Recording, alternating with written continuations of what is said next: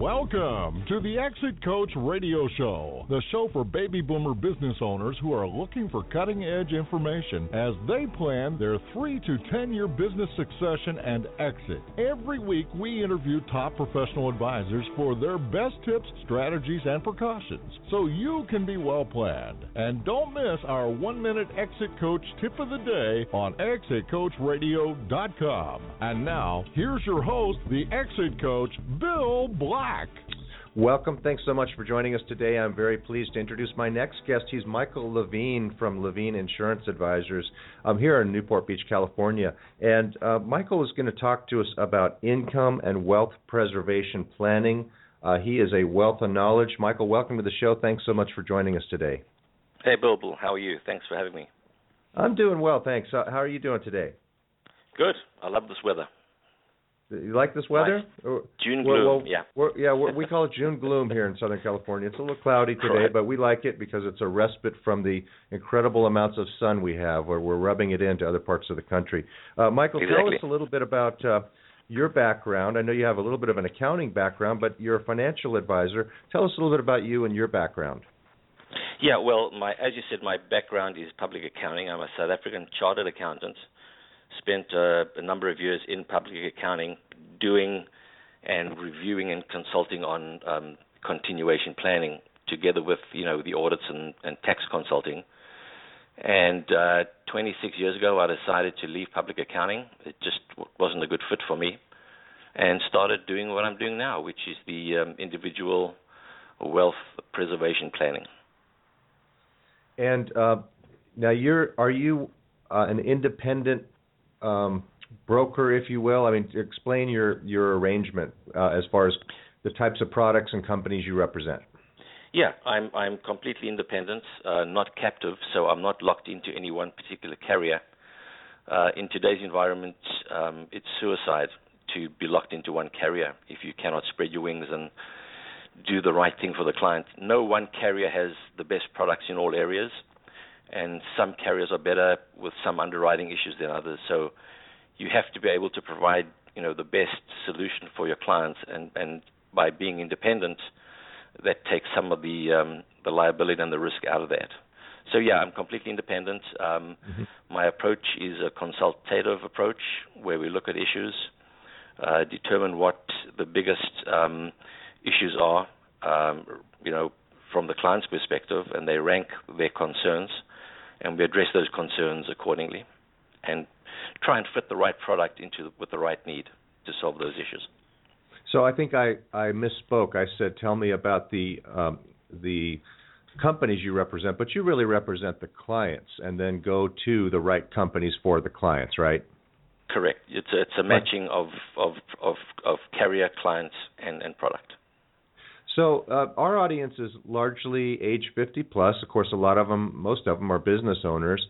And right. If you can imagine a business owner over age 50, maybe say 55 or 60-year-old is approaching you, Michael, and what kind of questions might you ask them to assess their needs, and what do you think some of those common needs might be today? Well, the common needs are, if something had to happen to you prematurely today, what would happen to your flow of income that you're currently earning? If something had to happen to you prematurely today, either a death or a disability, a sickness, an illness, would your family be able to sustain itself without that flow of future income? Would your mortgage be paid off? Would your kids be able to complete college? Would you have to tap into retirement funds or tap into the equity of your home? So those are some of the issues that we have to, try and prevent from happening. We work all our lives to generate a good income and establish and create wealth. And it takes one unfortunate premature accident to ruin and derail that whole plan. So a person in their 50s, one of the key products that I really believe in so strongly is long-term care, because that's become one of the primary vehicles for wealth preservation today, in either as a generic standard long-term care program or the asset-based hybrid programs. Let's just spend a couple minutes on that. Why is long-term care such a big deal? Why is it such a big issue today? And what are some of the common misconceptions people have about it? Well, one of the misconceptions is that it's only available for aging and frailty. So only when you get old and you become frail and slightly incapacitated that you need the care. But that's a misconception, because you could be 40 years old, be in a car accident, and be unable to perform certain activities of daily living, and there are 6 activities of daily living which are identified, or cognitive impairment. So if you cannot perform any 2 of those 6 activities of daily living that's prescribed, you will then qualify for long-term care benefits. And the reason why it's so important is that you're going to be unable to work, and you have the additional expenses of home care and health care. The other misconception is that it'll be paid by your health insurance or Medicare or Medi-Cal in California. Your health insurance doesn't pay for personal and custodial care, which is nursing home care or having care provided to you at home. So that doesn't take care of that. Medi-Cal, if you're lucky enough, you might get 100 days worth of coverage, but that's it. So you're effectively on your own for that type of protection. So after all the the care of, like, let's say the trauma of having an accident or something like that, after all of the surgeons go away and after all the nurses go away, you're left with, maybe you have the ability or inability. If you have the inability to do some of these daily activities, you're going to need somebody to help you, and that can cost a lot of money, and you're not going to be covered by your insurances or the government programs, is what I'm hearing. Right. Unless you have a personal long-term care policy, nothing else will really protect you. And the national average cost of a nursing home today is $8,000, between $7,000 and $8,000 a month. That's the national average. Home care may be a little bit less expensive today, but the rate of cost increase year over year for nursing home and home health care is really, it's about 7-8% a year. So it's becoming very expensive. It's huge, and we have an aging population. With the fastest growing segment of our population is age 80 plus or 85 plus.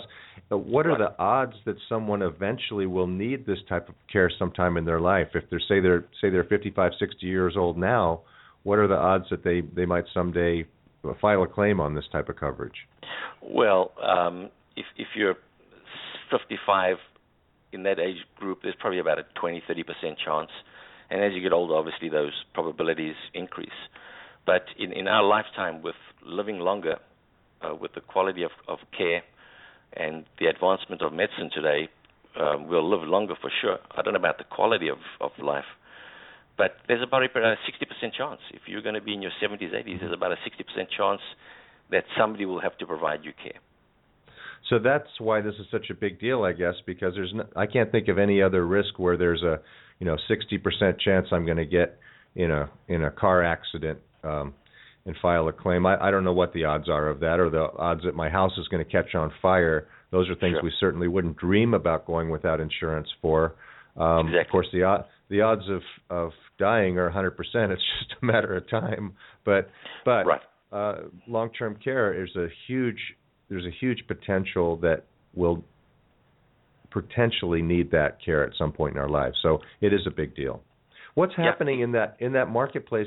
Because I know a lot of people have been reluctant to buy individual policies, and I've heard that there are structures that are coming about where they're combining different risks into one particular type of an instrument, like a life insurance policy with a long-term care benefit. What's going on in that type of a world?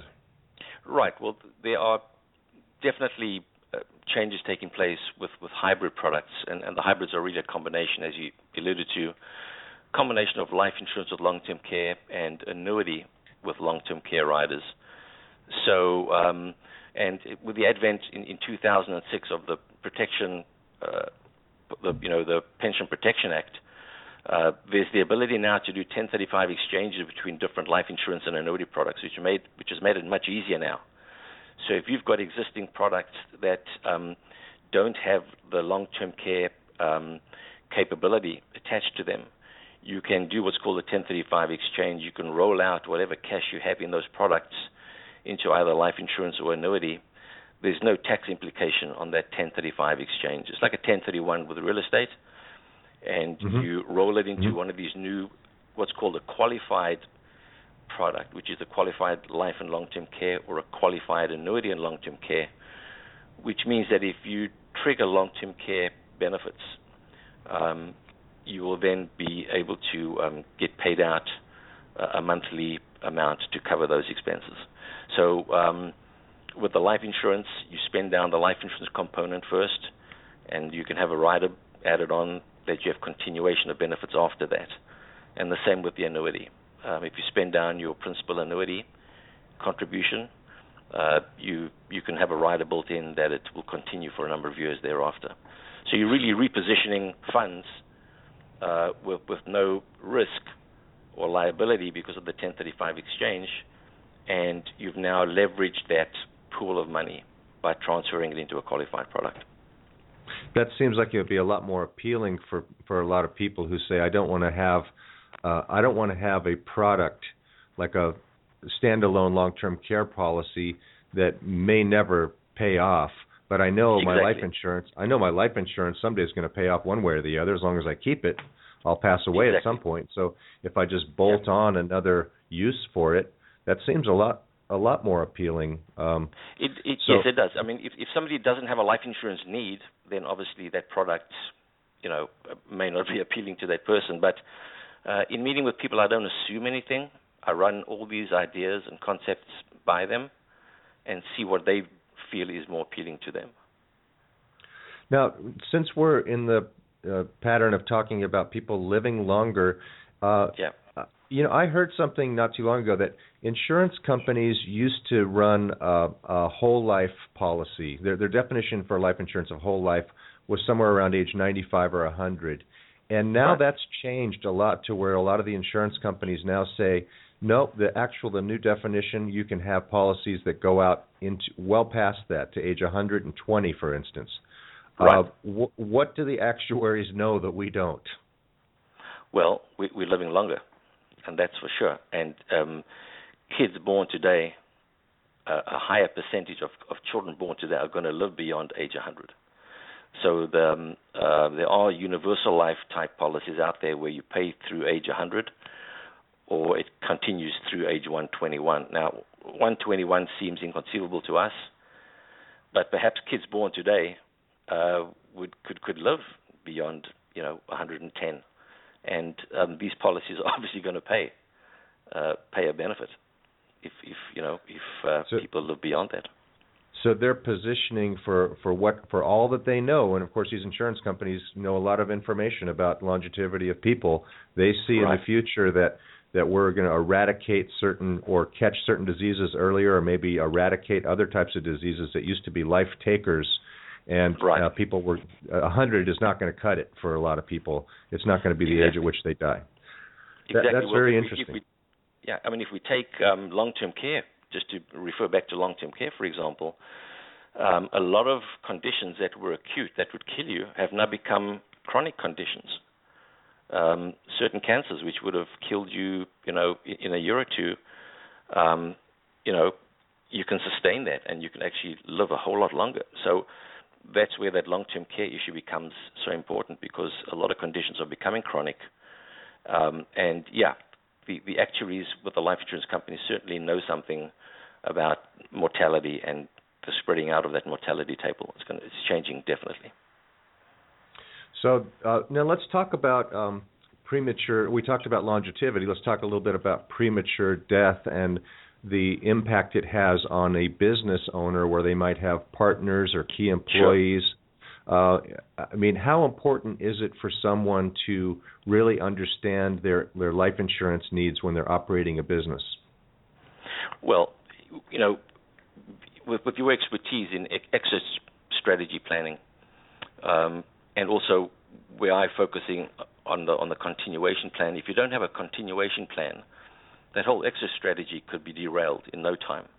And so what I look for is to make sure that there are formal agreements in place, to make sure there's a buy-sell agreement in place, and that they're properly funded, so that, in the event of a premature death or disability with business owners, that the funding is there to buy out the deceased partner, and to make sure that funding is immediate, to provide that immediate liquidity, that the business is properly valued and it's valued on a regular basis, and that the transfer of the business interest is done correctly. And so that's all built into a buy-sell agreement, which is a legal obligation for those things to happen. And so if a buy-sell agreement is unfunded, you're in a worse position, because you've committed to meet those obligations of a contract, but you don't have the funds or the liquidity to pay for that. And so it creates a huge upheaval. It can derail any continuation or exit strategy plan. I've seen a number of buy-sell agreements that have been signed but unfunded or underfunded, where they've done the funding with life insurance and disability insurance a number of years ago. The value of the business has increased, but they have not increased the value of that coverage accordingly. And then something happens to one of the owners, and then there's a shortfall, and that creates a very similar position to where it would have been if it was unfunded. You've got to scramble to find funds, which is the last thing you want to do. Yeah, absolutely. At that time is not the best time to be scrambling to find funds. And I want to key on a word you said there a couple times. You said properly funded and properly valued. Don't skimp on having enough insurance and having the right value in your buy-sell agreement. And what about for business owners they don't have shareholders, so they may not have a buy-sell agreement? What's the importance of life insurance in their situation? Well, if you have any key executives or key employees that are integral, either through duties or skills, it's twofold. You want to protect your business should anything happen to one of those key people, and also you want to retain them, so you want to provide some sort of incentive and motivation for them to stay and not get approached by another firm and leave, and as well take care of their family if something should happen to them as well. And so what we do is we identify and isolate those key people that would have which would have an impact on our revenue and our bottom line if something should happen to them, whether they should leave and go to another firm or company, or prematurely die or become disabled. We can parlay into that different structures where we can protect the company if something should happen to them. We could also build into that if the person stays with us long enough and retires while they're still working for us, there's a huge pool of cash in the life insurance policy which they can then utilize over and above their other benefits, their qualified plans. If they die prematurely or become disabled, not only will the company benefit and have cash flow, but the key employee's family will be taken care of as well. So it's a threefold type of program we can build in. We can either isolate it, just the one item, where just we protect the business, or we could build in golden handcuff type programs where we can incentivize that key person to stay. That's also an integral part of continuation and exit strategy planning. Michael, a lot of great information, great tips. Tell our listeners how they can best get in touch with you. Sure. You can visit my website, which is www.levineadvisors.com. You could find me on LinkedIn, Michael Levine, or you could give me a call, 949-275-6233, and I'd be happy to chat with you. And I just want to make sure our listeners know it's Levine Advisors, Levine Advisors.com. Michael, it's such a pleasure. I'm so glad you were able to come on to the show today. It's great information. It's not something people like to talk about, living too long, dying too soon, protecting their assets, but it's key and it's very vitally important, and I'm really happy you were able to come on and provide us some expert advice in this area today. So let's have you on again and talk about some more of these issues, maybe some more detail about some of these different concepts that you've brought up. But that's it for now. But thanks so much for joining us, and really, really happy you came on the show today. Thanks so much. Oh, thanks for inviting me. I really appreciate it. We're going to take a short break, and we'll be right back after this. So stay with us and give us about a minute.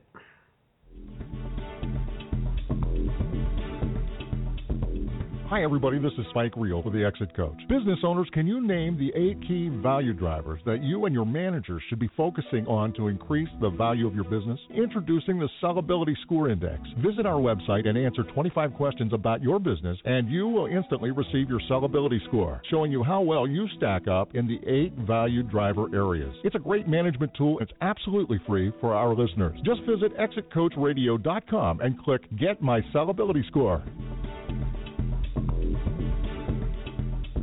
Does thinking about what will happen to your business if you're gone keep you awake at night? Will you get the price you need from your business to carry you through retirement? The BEI network of exit planning professionals is the world's leading advisor network with the power to help business owners transition out of business on their own timeline and terms. Ask your most trusted advisor to create a BEI plan for you, or visit us at exitplanning.com. That's exitplanning.com. Thank you for listening to Exit Coach Radio.